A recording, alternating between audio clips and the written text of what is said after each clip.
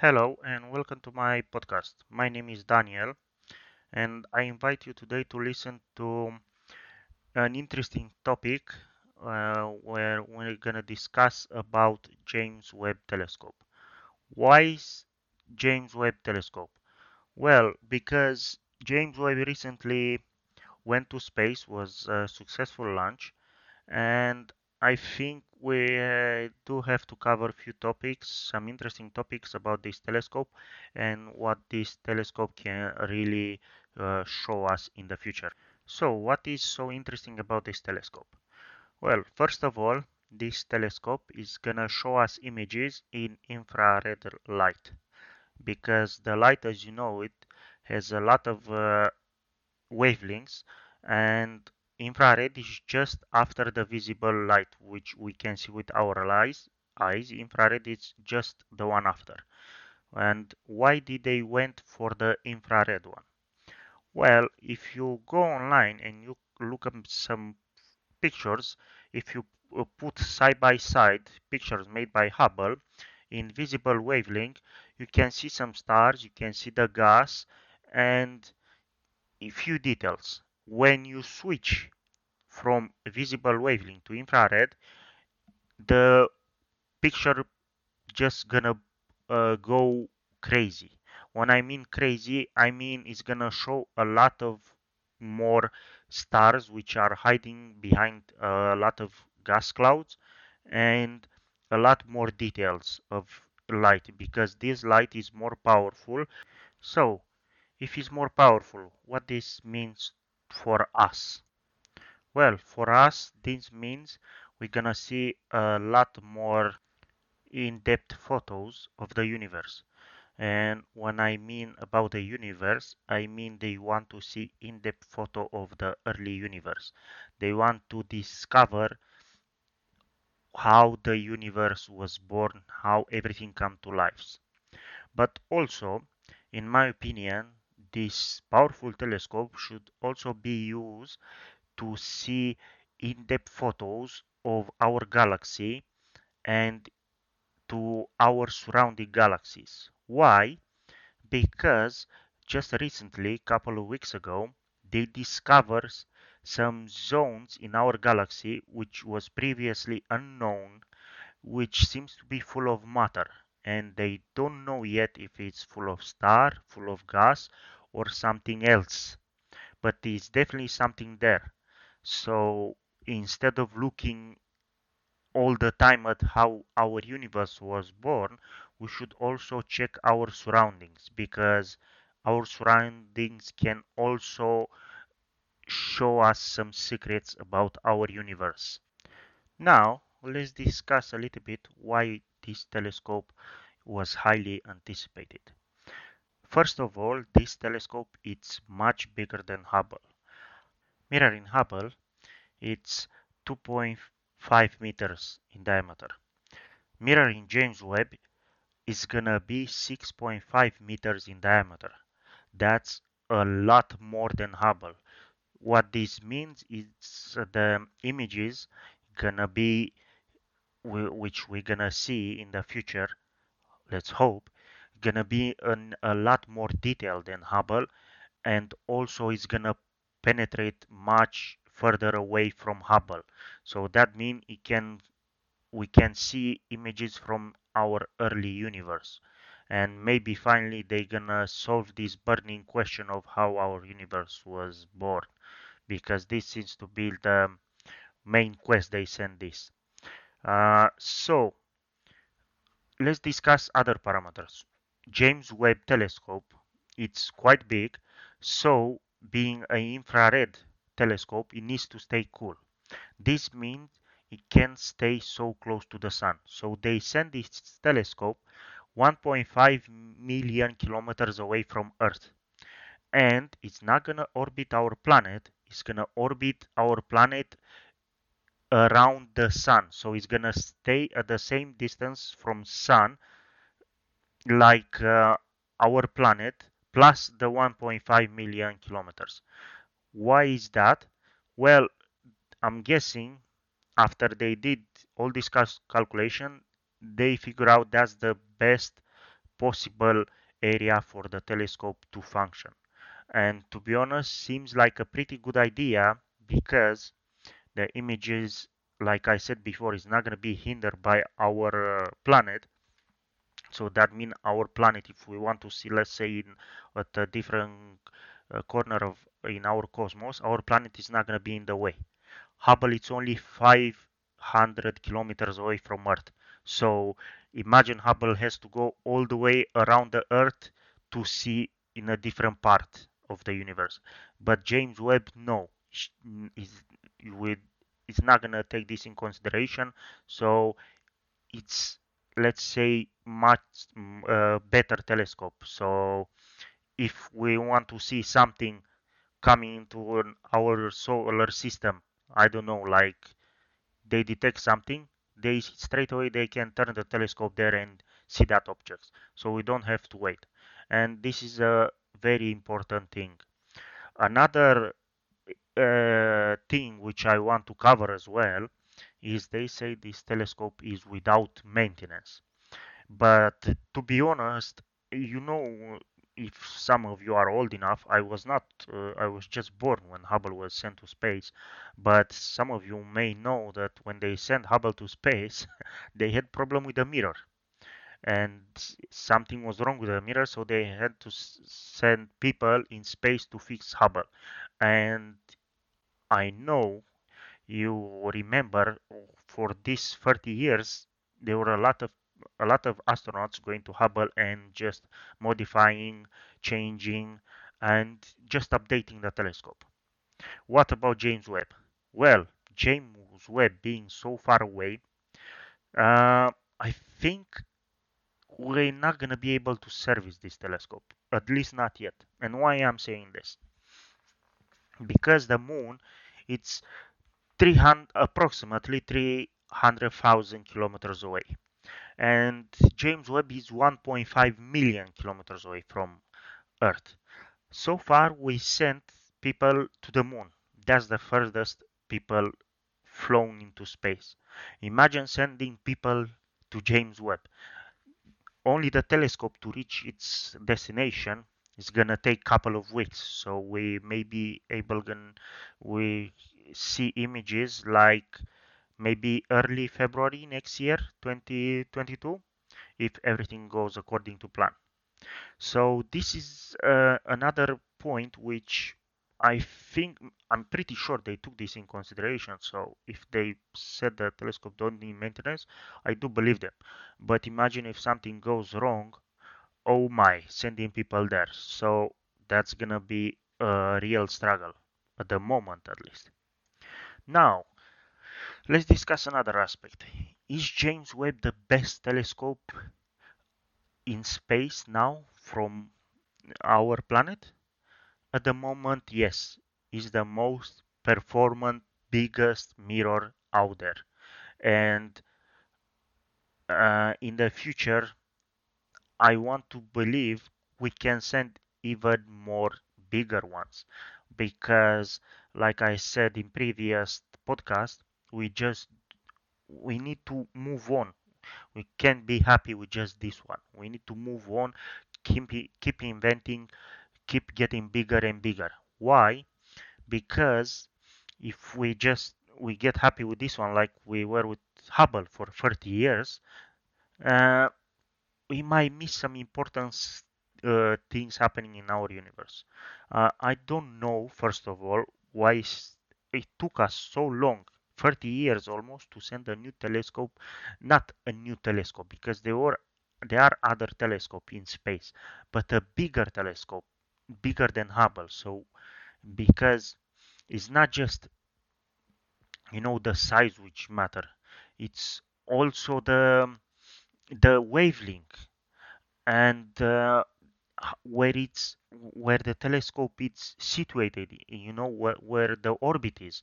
So this is very, very important in the future for us to be able to see early universe, early stars, how stars come to life, and also to see other objects coming to our solar system, Like, I don't know, maybe a couple of years ago was an asteroid shape like I don't know what kind of shape was that, but definitely strange. And coming to our solar system, take a quick peek and then shoot straight out. When we saw this object, only when was close enough to in our solar system.